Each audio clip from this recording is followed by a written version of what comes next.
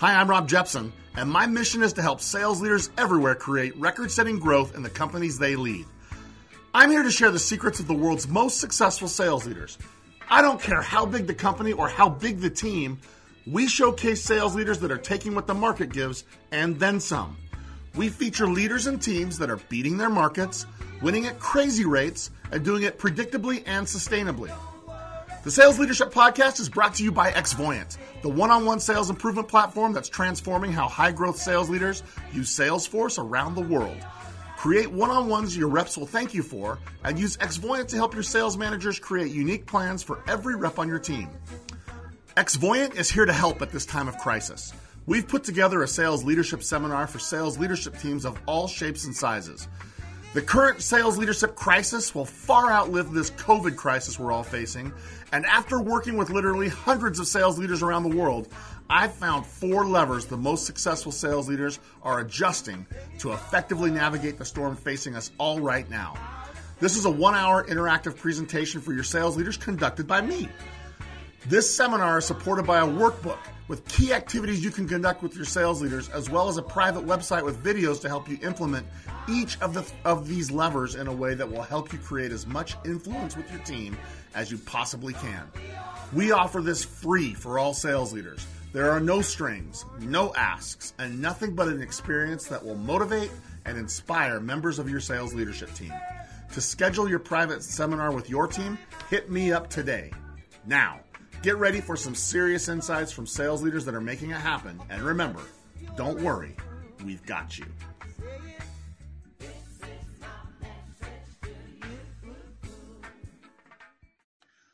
Hello, and welcome to the Sales Leadership Podcast, where high-growth sales leaders share high-growth practices and tactics. Today, we are joined by Ala Hunkins, founder and managing director of the Hunkins Leadership Group. Ala and his team build strong leaders. Over his 20-plus year career, he has worked with over 100,000 leaders in 25 countries. As a speaker, coach, consultant, or trainer, Ala has worked with 42 of the Fortune 100 companies. That is a big deal and no small feat, and I can't wait to learn some of the lessons that he's learned along the way. His team builds on 3 leadership fundamentals that we will discuss in detail today, and they're known for translating complex challenges into simple, practical leadership tools. By connecting the science of high performance, something we all are responsible for, with the performing art of leadership, something we all need to develop, Ala helps leaders increase engagement, retention, and productivity, and has helped create some big results for companies worldwide. Ala has taken this unique experience and distilled it into his book, Cracking the Leadership Code, 3 Secrets to Building Strong Leaders, which was just released in March. The book has been an amazing success already and debuted as the #1 bestseller on Amazon. I'm super excited to have him join us today and to help each of us with our individual sales leadership blueprints.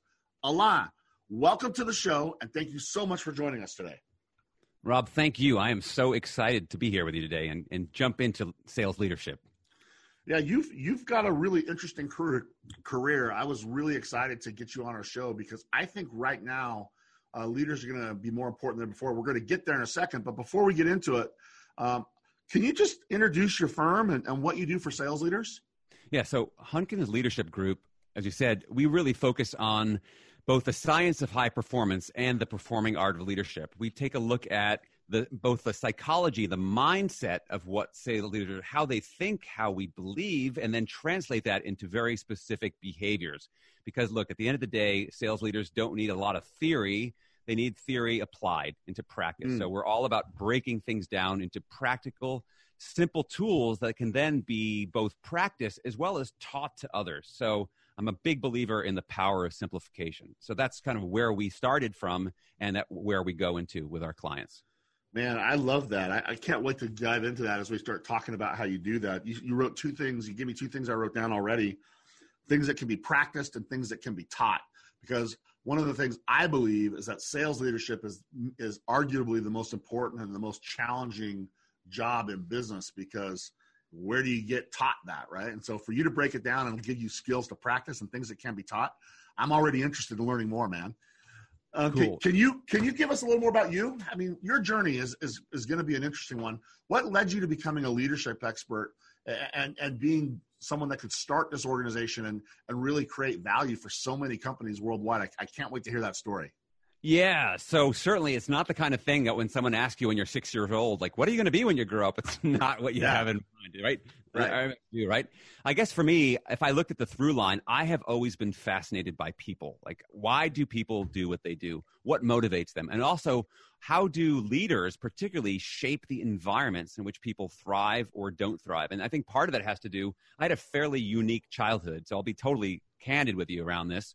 So I had a very unique childhood in that my mother was a single mom and my grandmother raised me. Now that part's not particularly unique, but the unique part is that they're actually both Holocaust survivors. My mom was from and lived through that experience.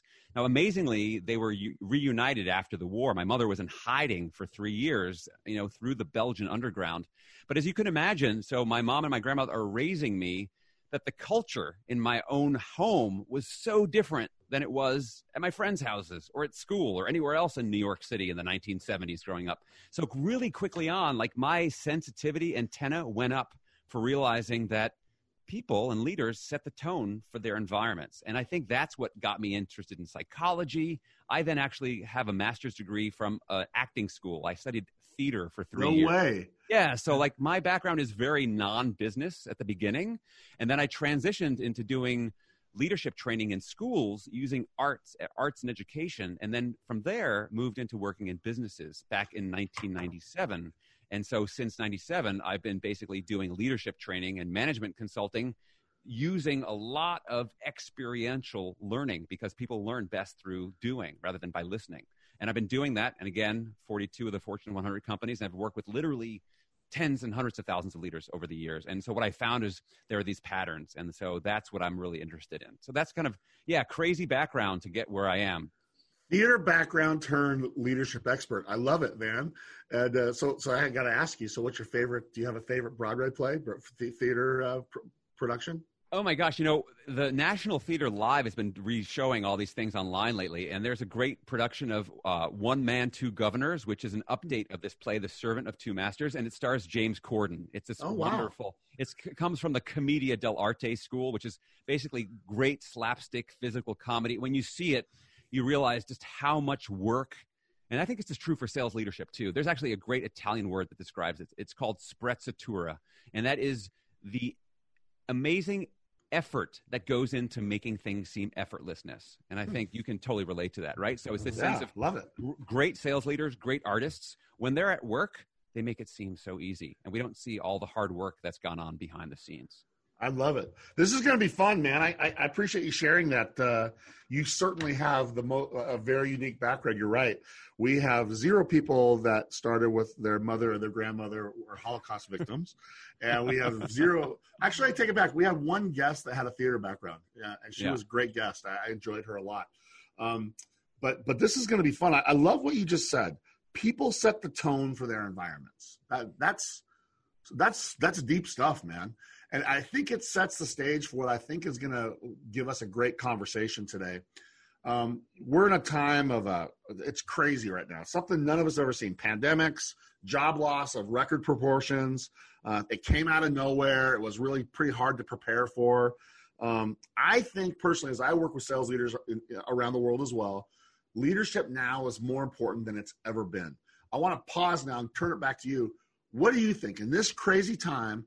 What's the role of leaders? What should leaders be thinking about? Let's start there and kind of dive in from there.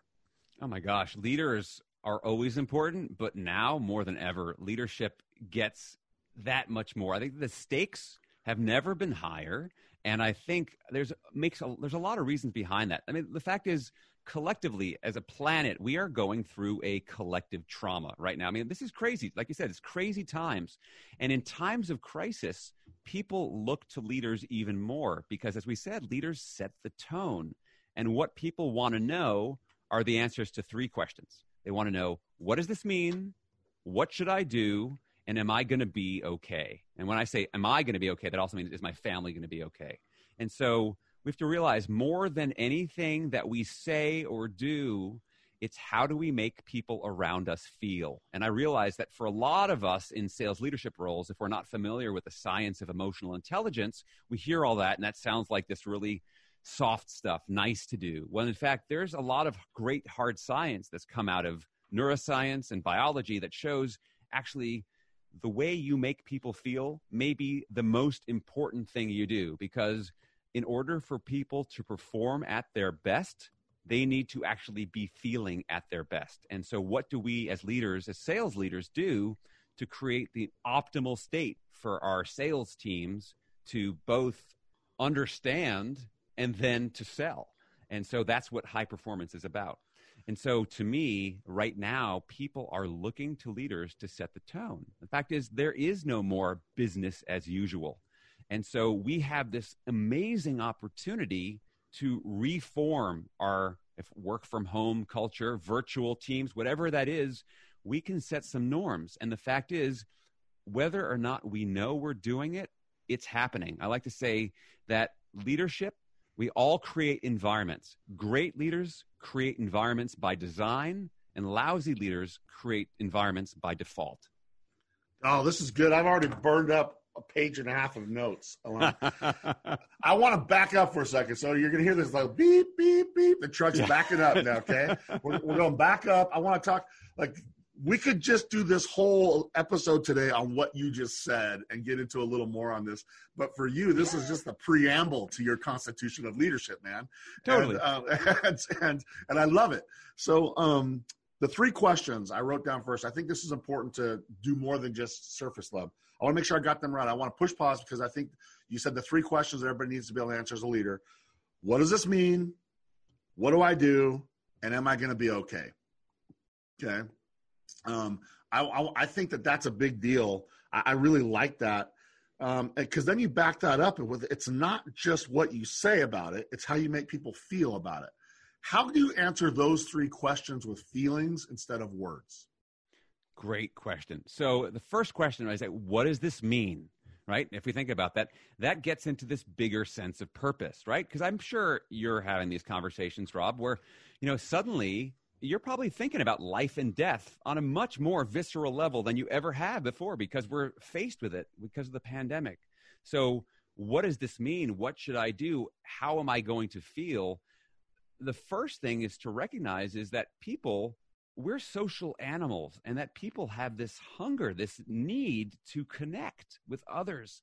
And so the first thing is people are connecting from a place of panic, anxiety, uncertainty, fear, right? A lot of us are trying to homeschool kids. We never signed up for that, trying to do, a job at home when we don't have enough laptops to go around, whatever it might be. So people are scared, right? And we don't like to say that. So the first thing is, as a leader, what can I do to calm people's central nervous systems, right? And that sounds all clinical, but the way you do that is by checking in and saying, hey, Rob, how are you feeling today? And not just going from like I'm fine, how are you, Alain? Like that kind of the way, the kind of the BS version, but no, really, how are you feeling? And am I, as a leader, what am I doing? And I'll call it holding space, right? Because the work of holding space is about me putting my own agenda aside and my own ego aside and I've got all these things for us to get done on the work front aside, because the first priority is to take care of Rob the person. It's like, right. Rob, how are you feeling? And to take more time with that than I'm probably comfortable, because I think, geez, I'm not a psychologist. I'm a sales leader. It's like, you don't need to be a psychologist. You need to be a caring person in the way you might feel about your kid or your family or your friends. You got to reach out to your team and go, hey, Rob, how are you feeling? And give some space. And whatever they're feeling is to validate it by just listening and just going, I get that. I hear that things are tough right now. Sure. And then the follow-up question to that would be, and what can I do to support you? And to let them come up with their own solutions. I think so many sales leaders, we like to think of ourselves as these superheroes. We got to be all-seeing, all-knowing. It's time to take off the cape and really reveal and be human, and giving people that space and time. And then you earn the right to be human yourself, because otherwise we're putting this amazing stress on ourselves. And when we're stressed, the people around us get stressed, because emotions are contagious. Yes. And let's face it, the emotions of leaders are the most contagious. And so what are we doing to kind of put on our own oxygen mask first, to be that calm, to get that stable? And so then when I actually am calm, then when I say, how are you doing? I'm not looking at my watch going, oh crap, Rob, would you finish up? Because I got other stuff to do. Like, I actually have to done my own work around self-care before I can take care of the people around me. Because so much of sales leadership is, how can I support the people that I'm leading to succeed? Because let's face it, if my team is successful, then I, as a sales leader, am successful. 100%. And that is such a good answer to a question that you didn't know was coming. Like, I'm sorry, this happens to every guest. You start saying really smart stuff, and then I get really excited and I want to learn more about it. So this idea of answering those three questions with how people feel instead of the words that people say, I think talk is cheap, right? And at times like this, talk is even cheaper, but feelings are even more real. So I love that. What I wrote down, which has a lot of things that really is screaming at me right now, is this concept. You said that emotions are contagious, and emotions of sales leaders are the most contagious. And I've always said for a long time, people are the world's greatest reflectors. And you can see what a leader is by the reflection in the sales team. But I like this, is your emotion something that's worth catching at a time where we're very worried about contagious things right now, right? We're avoiding contagion at all costs right now. You're suggesting that we want to make sure that we have an emotion that's worth catching. Totally. And I think one of the things that's so important around that is, no one can sustain high performance all the time. And so what do we as leaders do? Do we have our own renewal practices? So when we can't be in super high performance, is that we find ways to recharge ourselves, and that we actually encourage our teams to recharge themselves, as opposed to, because look, a lot of people want to do a good job, but this is the perfect time. This is a recipe for burnout right now, because people are trying to figure out, how do I shift and pivot and all this? And if we as sales leaders don't give them the space and support to figure out better ways to renew, they're going to be stuck, because a lot of our usual rituals have gone away. Like as simple as a ritual as this driving to work, that's gone. So what you're suggesting that I hadn't really, I guess as I think about it, I feel kind of stupid that I didn't think of this one on my own. There's a lot of people thinking, what do I do differently to lead my team? What do I do differently to make sure that my team's okay? What do I do differently in managing my team now that we're all decentralized? What do I do differently now that my buyers are behaving differently? There's a lot of questions like that. What do I do?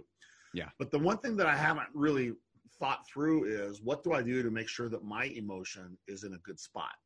Because leaders are going to have those same things. What does this mean for me as a leader? Excuse me. What does this mean for what I do? What does this mean for, am I going to be okay? And so a leader needs to be actively working on those things, or else they're not going to have an emotion worth catching, right? Totally. And I would say, if you think about the areas to focus on for sales leaders, for us to be able to focus on ourselves, to me, there's three main things to focus. First is hit it, baby. Bring it. I want it. Yeah. The first is self-awareness, right? So first of all, am I even conscious of how am I feeling? Do I even take the time? Which, by the way, is also the same baseline of emotional intelligence. So first of all, am I self-aware? And then the next thing is, do I have self-regulation? What I mean by that is basically, when I find myself getting into the crazy stress zone, do I have a strategy for being able to pull myself back to a more grounded place? Because look, there's a lot of things that can pull us off center right now. And so can I self-regulate and recognize that and go, I need to do something to get myself back down to center? And the third one is just around, do I have ongoing practices of self-care? Because let's face it, I think a lot of people thought, okay, this whole pandemic shut-in thing, I'm going to push through for 3 weeks. I can do this, right? And I'm talking to a lot of clients right now, and a lot of people are starting to crack around the edges, because they're realizing this is not going to be a sprint. We might be in this for a while. So what have I built in so I can sustain my own energy, as well as then I can support the energy of my teams around me? And so I think as sales leaders, we need to recognize to start building in some rituals and practices of self-care.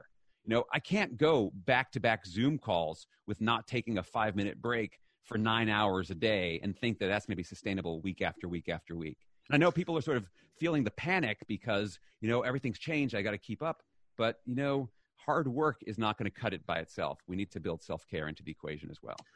So why do you think that self-care is so often overlooked? Because I think it is. And I think that's why, like in the sales leadership world, you're seeing depression and other like mental kind of illnesses creeping in.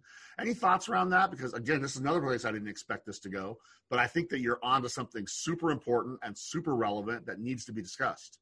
Oh my gosh, this is a big thing. I think why we don't think about it a lot is also you think about many of us in the sales leadership role. How do we get here? It was a pretty good chance that we were high achievers in the individual contributor sales world.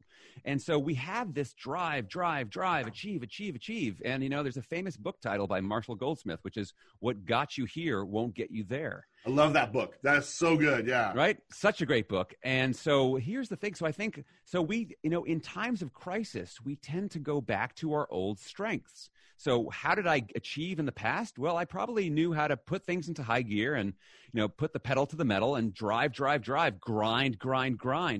And yeah, that got you somewhere. But somewhere along the way, we confuse and think it was the grinding that got us there.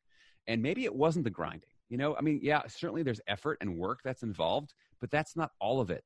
And so if that's what we end up modeling as sales leaders, like all you got to do is grind, that is a recipe for burnout, and whether it's depression or anxiety for ourselves, and it's certainly going to lead to our teams. I've yet to meet a single person who ever said, what I loved about my leader is how uptight and irritated they got. Has said no one ever, right? So again, calm is such an important trait. And so we need to build in these practices of self-care on a regular basis. Otherwise, we can't serve the people that we're trying to lead. Oh, this is good, man. I'm digging this. This is awesome. So when I asked you what's the role of leadership right now, I had some thoughts of where you might go, and I really didn't think it was, take care of yourself first, but it's just like on the airplane when they say when the oxygen things come down, get it on yourself first before you put it on the person next to you, right?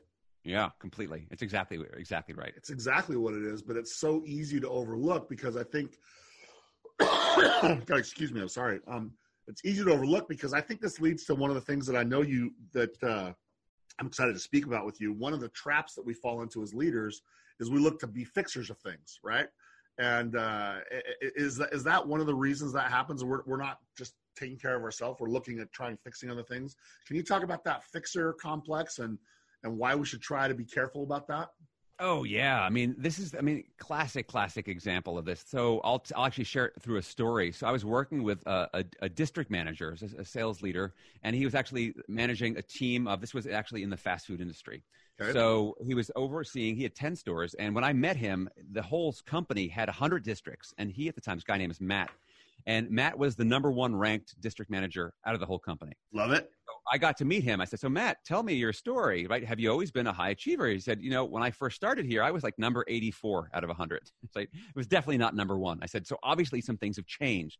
Tell me, Matt, walk me through. What did you do differently? He said, when I started back in the number 84 days, I used to walk around and my mindset was my job is to be the fixer. That I would get, they get their battery of key performance indicators. They get their hot list daily. And he'd look at his stores and go, oh my gosh, they've been red. Like, what's red? What do I have to go around? And I'd be like jumping in my car from store to store. You got to fix this. You got to do that. What's wrong here? And telling people what to do. And it was amazing. The way he described it, he would see his team as worker bees, and that their whole job was to basically fix what he was telling them to do. He didn't get to know people. Sometimes there'd be turnover. He wouldn't even know some people would come in and leave because turnover was so high. Mm. And then he said he did that for years and he was floundering. And then he had a mentor who basically told him, look, Matt, people don't want fixers. They want leaders. They want people who connect with them. So he said the shift at the beginning started with him going around, and he'd come in and see his teams and say, hey, how was your weekend? And he'd stop and listen. And then someone would say, well, I spent the weekend with my kids. And so he realized, oh, their kids are important to them. So he'd start building relationship from what they said. And so then he started building these personal relationships, and he'd bring in the hot list with all the things marked red on it.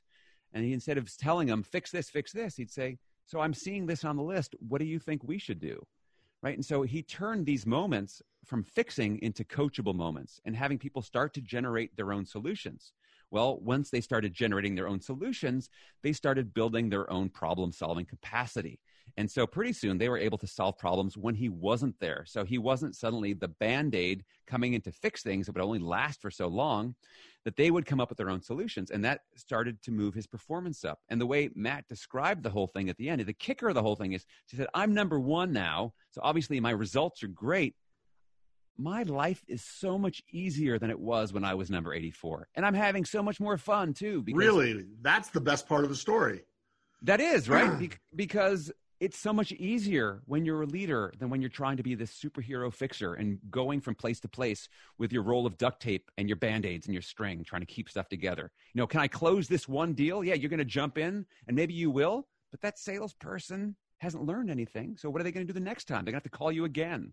And you've created this dependency on you as the leader, in which case you're not leading, you're just basically a surrogate, you know, coming in for them. Oh, that's so good. So if I was going to have you define, because you said they don't need fixers, they need leaders. If you're going to like make a definition or kind of a statement that's really simple, because I know one of the things I like about you a lot is that you try to break things down into tactical, actionable things. Mm-hmm. Definition of fixer versus leader. Well, basically, I mean, to me, a fixer is someone who focuses on compliance. Like, here's the problem to solve. Compliance, right? It's all about like, what's the right answer, right? Whereas leader is about creating commitment, right? So that's a huge gap between compliance and commitment, right? Like the fixer is just trying to get like they create. I just want to get through this, tick this off my box. Whereas the committed person will go above and beyond. And again, to me, that boils down to what I'll call. I know we're going to talk about this. Is those three kind of fundamentals of strong leaders. Is how do you go about shifting from being a fixer to being a leader? It's about connection, it's about communication, and it's about collaboration. Well, let's go there. I mean, this is your blueprint now that helps leaders be strong leaders. Is these are three of the building blocks. I know that you've got a lot of things you'll talk about. We only have a little time, so now's the perfect time to do it. Let's get into your 3 C's. Cool. Yeah. So we start with connection, and look, we've talked about connection already a lot. We've been talking about the importance of leaders being those kind of being aware of their emotions. The fact is, look, at its core, leadership is a relationship, right? It's not a job title. It's not a position. It's a relationship between the leader and the person who chooses to follow. And the quality of that relationship is based on the quality of connection between people. And from my take is there's 2 main categories of things that sales leaders need to focus on to grow connection. The first one is empathy. And we've touched on that a bit already, right? Basically caring how people feel, because then they feel comfortable bringing their whole selves to work. So that's one whole category, is empathy builds connection. The other one has to do with credibility, right? So basically, why should I follow you? I'm not going to believe the message if I don't believe the messenger. So what are things that we as sales leaders can do to grow our credibility? And this boils down to some very specific behaviors. I'll share a few. Number 1, show up on time. I mean, that sounds so radically obvious, but think about it. There's nothing, Rob, that is more visible than your absence or your presence. And so again, we don't get measured by what we say, it's by our behavior. So am I showing up on time consistently, as opposed to coming up with excuses? Oh, I was talking to an important client, the traffic, whatever, right? We all have stories. But to be credible means you're actually showing up. And then the next key behavior, once you get the time thing down, is get really conscious of what you're committing to doing, and then do what you say you're going to do. You ever know the word accountability, right? We all use that, right? As sales leader, we have to hold people accountable. I mean, you ever think about where the word accountable comes from? It comes from accounting, right? If you think about a balance sheet, right? Yeah, that's funny. Comes from this. I love that. I've been teaching this for years, but the idea is that on the one side, you've got income, and the other side, you've got expenses. And then for it to be in account, the 2 sides have to equal. Well, that's in accounting. If we move accountability to leadership, on the one side of the ledger is what you say you're going to do, and the other side is what you actually do. And if you're accountable, the 2 sides equal. And I think ultimately, as sales leaders, the best leaders don't hold other people accountable so much as what they do is they remind people of the commitments they've already made to themselves. So accountability becomes a co-created process as opposed to this top-down shame, blame job, right? It's like, no, basically, I'm here to remind you of your commitments. And if you're having a problem, by the way, reach out to me. And because we have the connection based on empathy, you can say, hey, Rob, I need some help. And then you can offer some support. This is good, man. I like that. So in the connection world, if this is the first of the 3 building blocks, and unfortunately I'm not going to be able to go as deep as I want to because of time, is there like a most common mistake that leaders make? Because I know what I think it might be, but I'm interested to hear what you think it is. Yeah, I think the most common mistake comes back to a mindset piece, which has to do with the ego, right? It's like, where does the leader's ego come from? It's the sense that I have the job title, therefore you should listen to me. Therefore, if I say, oh, I'm going to be late to the meeting, that you should just, I think leaders get blind to their own blindness. You know, it's funny. So the studies say that only 23% of people believe their leaders lead well. And the reason that I think people admit it is because in a survey, it's confidential. There's no repercussions. But the fact is, if you work in an organization, power plays are alive and well. And unless it's been asked for, if I speak up and tell you, hey, Rob, I think you're a lousy leader and here's why, that could be a seriously career-limiting move. So I think a lot of sales leaders go around and don't solicit the feedback to know how they're doing with connection. And therefore, they stay blind to their own blindness. So I love that answer, and I think you're dead on. I love they stay blind to their own blindness. That's such a visual that I'm not going to forget, Alon. Yeah. But I have a question I want to ask as a clarification before we get into the last two. We are going to run out of time after the last two. It's going to go fast. One of the challenges sales leaders face is every day they're like other leaders that you may work with that aren't sales leaders don't have the monkey on their back of hitting a quota. Okay. Yeah. Quota is something that screws up all kinds of things, but we have to have quota because as salespeople, it is our job to fund the company, right? Totally. So how do you balance performance and people in connection? Because I think one of the biggest mistakes is when people just connect to numbers rather than connecting to people. Yep. But as an expert in this, I'm super interested in any tips you may have for our leaders on how do you balance those and still fund the company without alienating the people. Totally. And you bring up such an important point because yes, absolutely. Like the revenue generation of the entire company, that monkey is on our back and we feel the pressure and it doesn't help to have, that's the conversation that, so often in most organizations, the numbers are what gets talked about. And the reason we talk about the numbers is because they're a lot simpler and easier to measure. But ultimately, and actually I learned this from Matt, the district manager I was talking about before. Okay. He said, one of the things he said in the shift from being the fixer to the leader is he said, it's not that you stop focusing on the numbers, it's that you reprioritize. It's like if you focus on the people first, you realize it's the people that make the numbers. Because the fact is the numbers are just a rear view mirror indicator of the behaviors of your sales team. And so if you realize, the numbers are not going to change themselves. Unless you have some really funky accounting, right? And that has been done before, yes.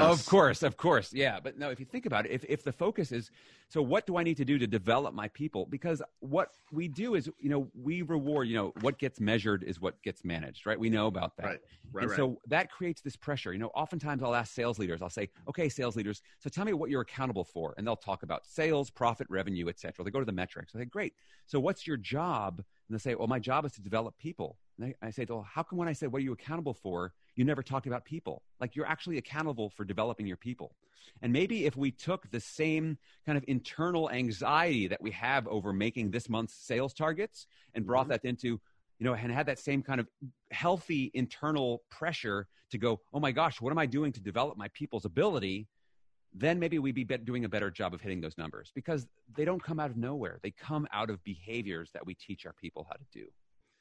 I love that. That's such a great perspective. Let's get to the second C because I want to get at least a little time on all three of them. Yeah, a little taster. So the second C is communication, right? Okay. And communication oftentimes ranks as the number one biggest challenge that people face. And there's a really simple reason why. It's because, Rob, for you, in your mind, everything that you want to say and express to everybody else is completely formed and is crystal clear because it lives in your mind. Communication isn't about what's in your mind. It's about getting what's in your mind, what you mean, out through what you say, either verbally or through email or whatever it might be.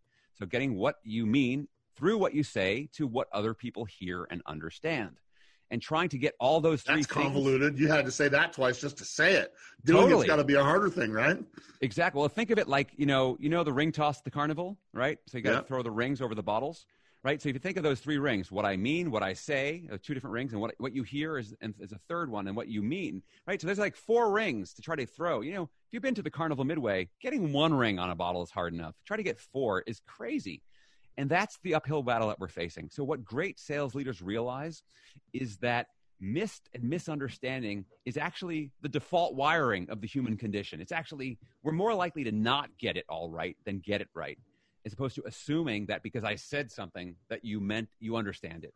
And the reason that understanding is so important is because understanding, by the way, which is that you see things the way I see them and you feel them the way I feel them, when you get someone else's perspective, having that shared understanding becomes the platform for us to make great decisions. If we have great understanding, we can make the best decisions to sell, to serve our clients, etc. If we have lousy understanding, we're going to make poor decisions.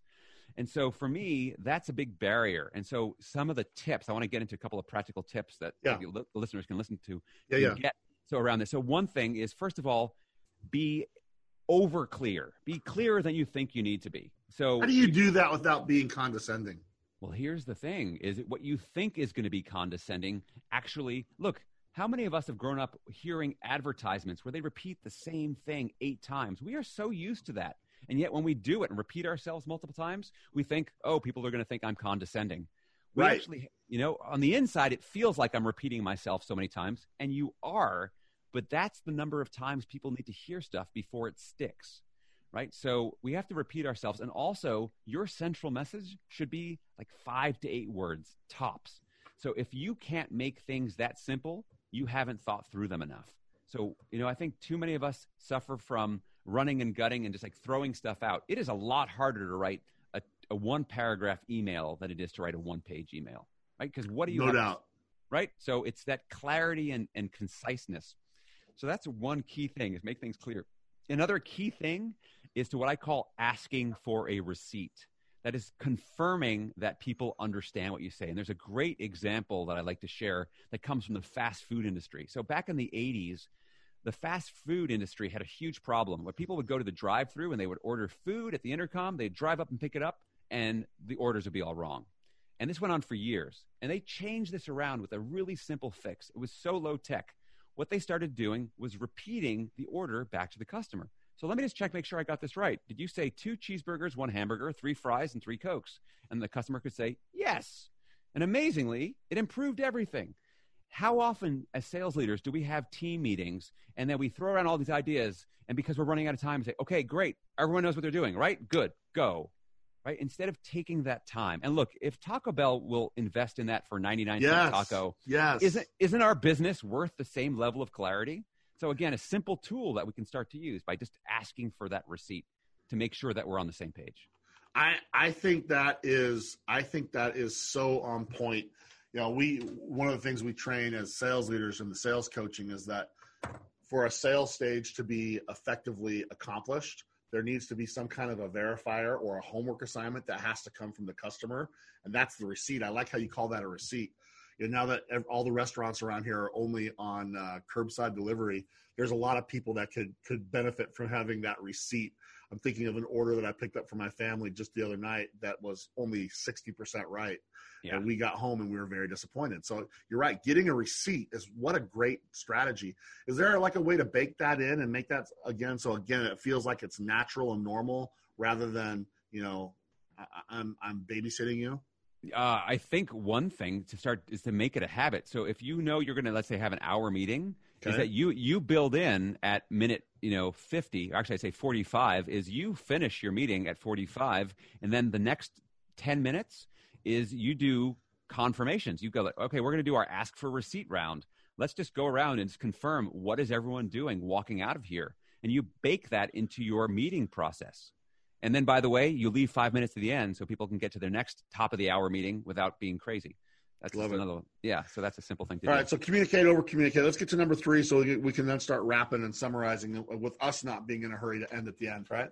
Yeah, sure. So collaboration is the third big C. And I'm big on this right now. I'm super glad you have this because I think this is something that is at risk as companies are decentralizing.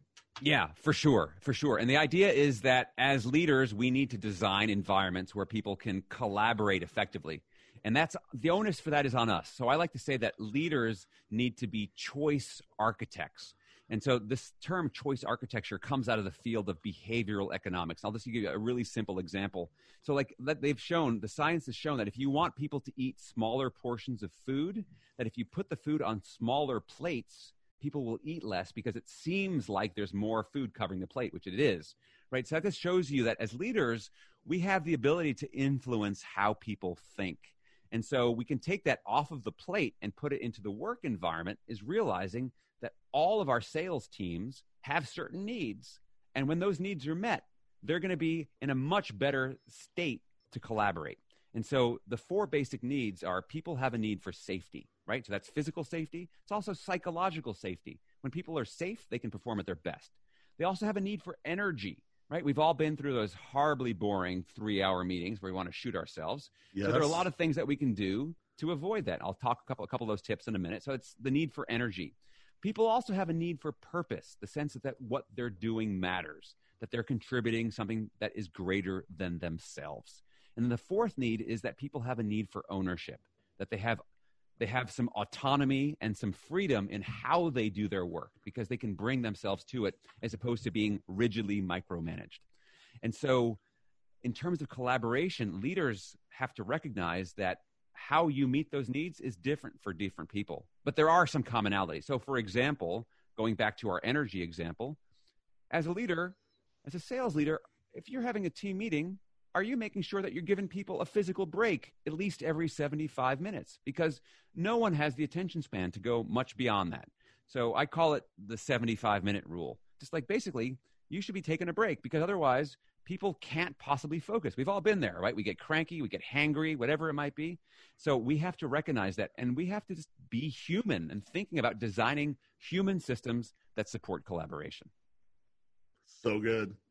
Those 3 are good, man. Connection, communication, collaboration. Let's finish with my last question on this, and then we're going to wrap up with the rapid fire the way I finish every episode, okay? Cool. In the world of collaboration, which, again, I've told you, I'm very interested in this one because I think it's extremely important given the fact that everybody is now working in in some cases, slightly different way, in other cases, radically different way. Yeah. Is there I love your 4 things. Reinforce those 4 things to everyone. Is there something like, this will be the yin and the yang. Is there something, make sure you do this as you want to focus, create collaboration? And on the flip side, make sure you don't do this. Is there like a do this, don't do this that you might suggest on collaboration? Well, I mean, I'm going to come back to some of the fundamentals. Yeah, I'd say the first thing around collaboration is think of yourself, think of dialogue, pull rather than push, right? Right. So I think that's a good yin and yang thing. So on the yin, right, one side is, so you want to be pulling, right? Adults like to be self-directed. And so as a sales facilitate more and direct less, right? So good. I'm glad I asked the question because that really is visual. It's easy for people to get their hands around that and say, how do I become more of a facilitator and less of a director? That's a really good lens to look through. Yeah, completely. Yeah, because that's where it comes from. It's like we want to draw things out of people because when it's drawn out of them, they take ownership and they're so much more invested in the outcome than you giving it to them. Okay, this is good. As you think about what we've talked about creating emotion that's worth catching, making sure we answer those 3 basic questions through feelings instead of words, your big blueprint, your big trap of avoiding the fixer. And I see now how leaders are different than fixers as you look at these 3 C's. Is there anything that you would sum this up and say, listen, sales leaders, as we're going through this right now, here's a couple final thoughts that I'd like to offer you. Any kind of top of mind as you consider those things? Yeah, 3 quick things as we're thinking top of mind about how to lead, particularly in the middle of this crisis moving forward. So number 1, this is a time to be exceptionally human, right? People are going to remember how they felt in the middle of this crisis, for better or worse. So we talked about the things about making people feel. We talked about empathy.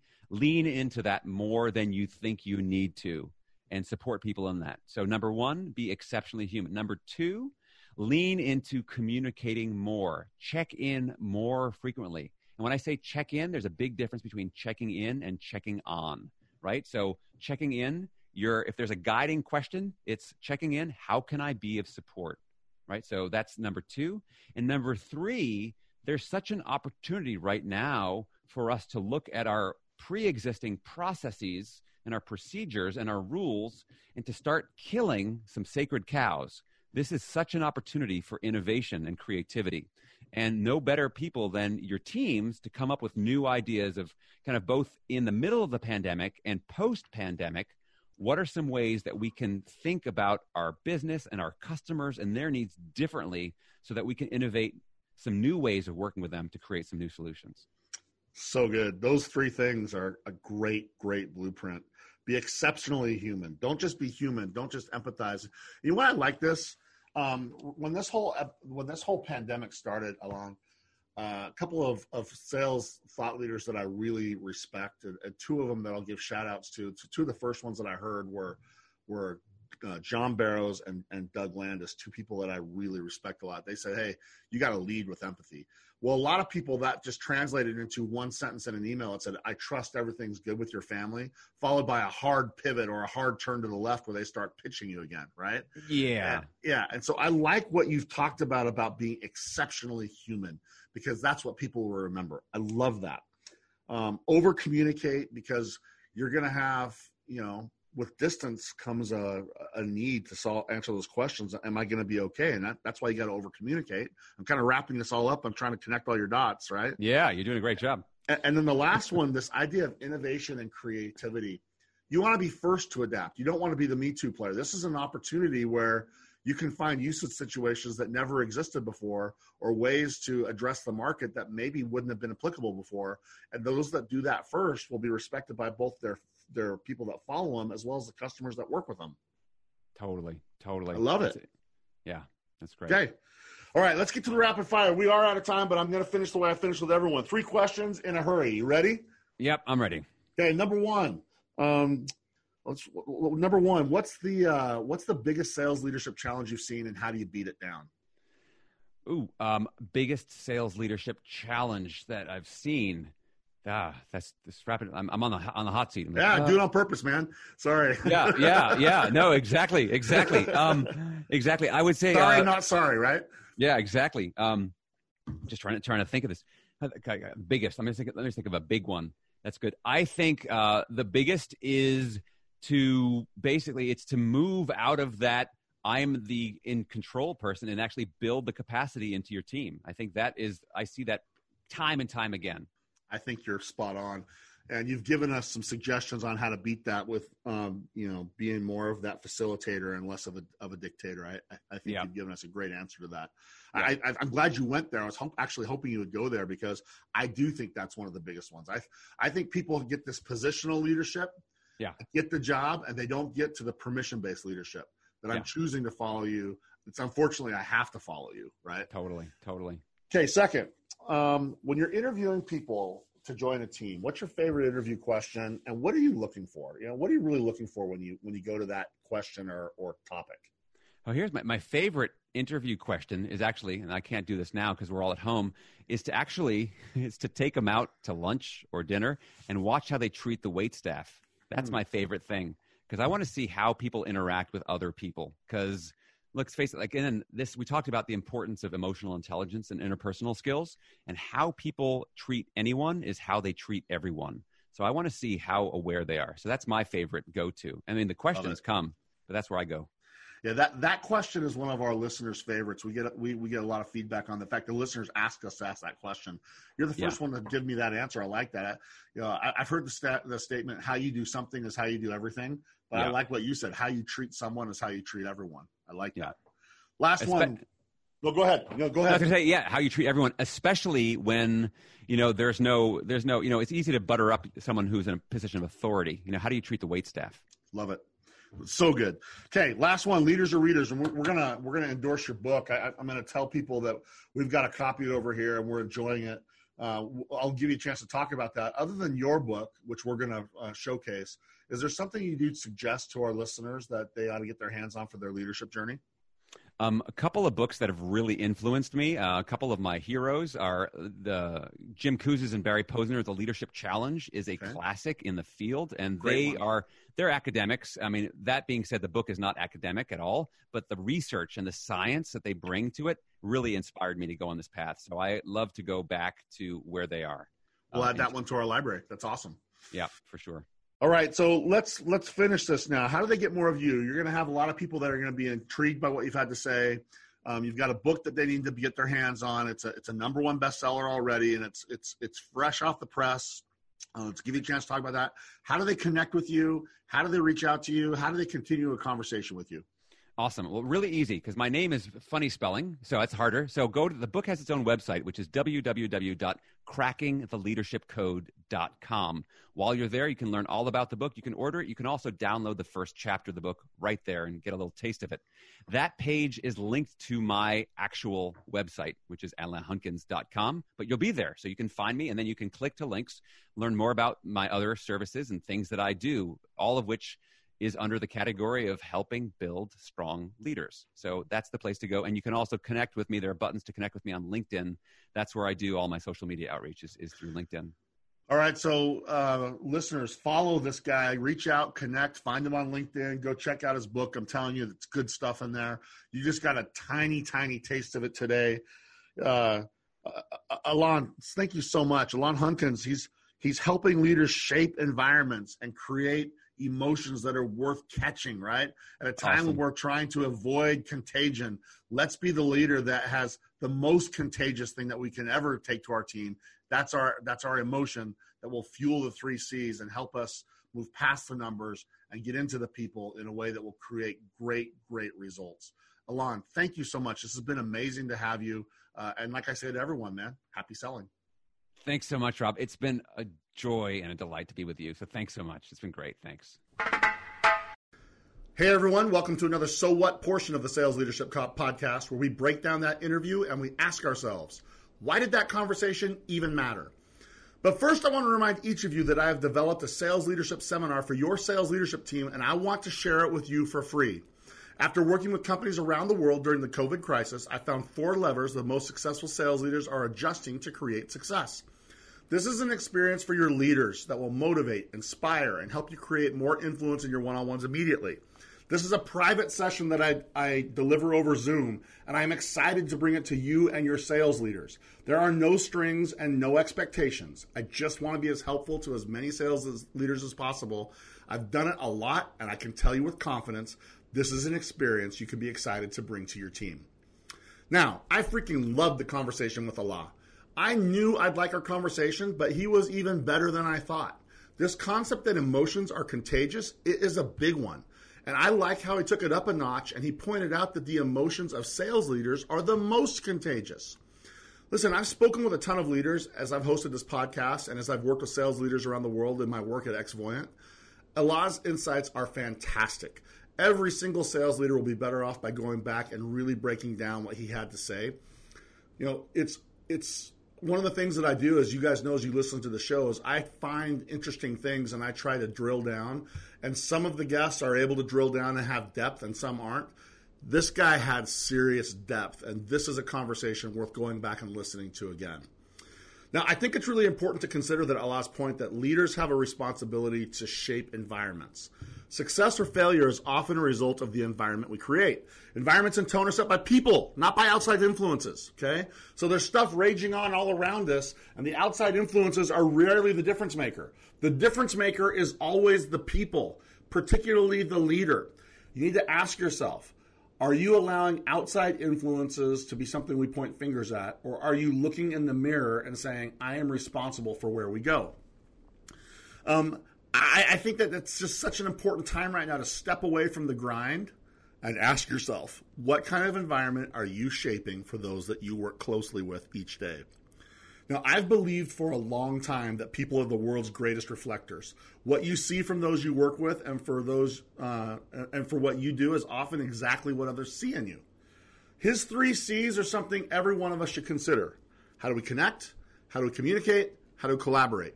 The 3 C's are simple but powerful, and they're awesome at constructing how to create even more influence with those you lead and work with. I think the best way to wrap this episode, though, is to remind you of what I thought his most important point was. And it was this. Here's his quote. It's something along these lines. The way you make people feel is the most important thing you can do. I'll say it again. The way you make people feel is the most important thing you can do. And at this time, we need to make people feel confident. We may need to make them feel valued. We need to make them feel capable. We need to make them feel empowered. We need to validate them and validate their work by listening to them, right? Sometimes just having someone to listen to is all they need. So make sure you create one-on-ones where they know their success is the only thing you're focused on. Help them know there's someone with their interests in mind. And the best time to get started on this is always now. Ask yourself, are you providing a well-lit pathway to success? Are you creating as much influence as possible? I know this sounds like it's something I've talked about, and it's because this is the primary role of a leader. I'm telling you, again, like I've told you before, I've never seen the one-on-one be more impactful than it is right now when done correctly. So I want to talk to you about how to do those correctly. Hit me up. Let's do some one-on-one time right now, you and I.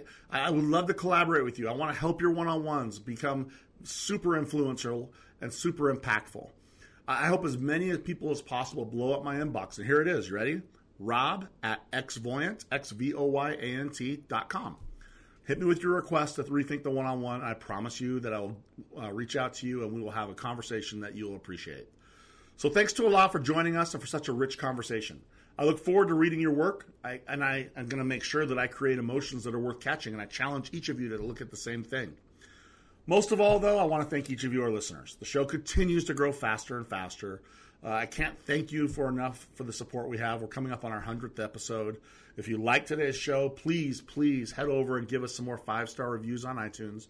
It is the best way for the show to grow. It is the best way for me to get access to the best sales leaders in the world.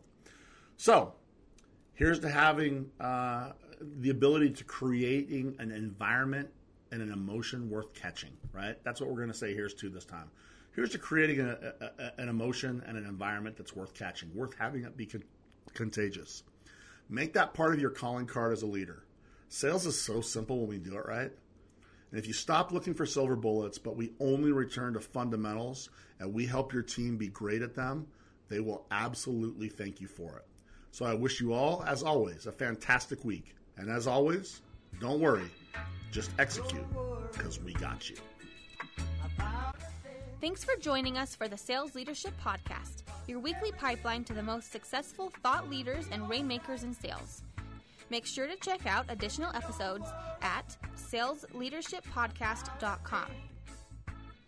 The Sales Leadership Podcast is produced by Brian Jepson and is sponsored by Xvoyant, the modern sales leadership platform for Salesforce.com users.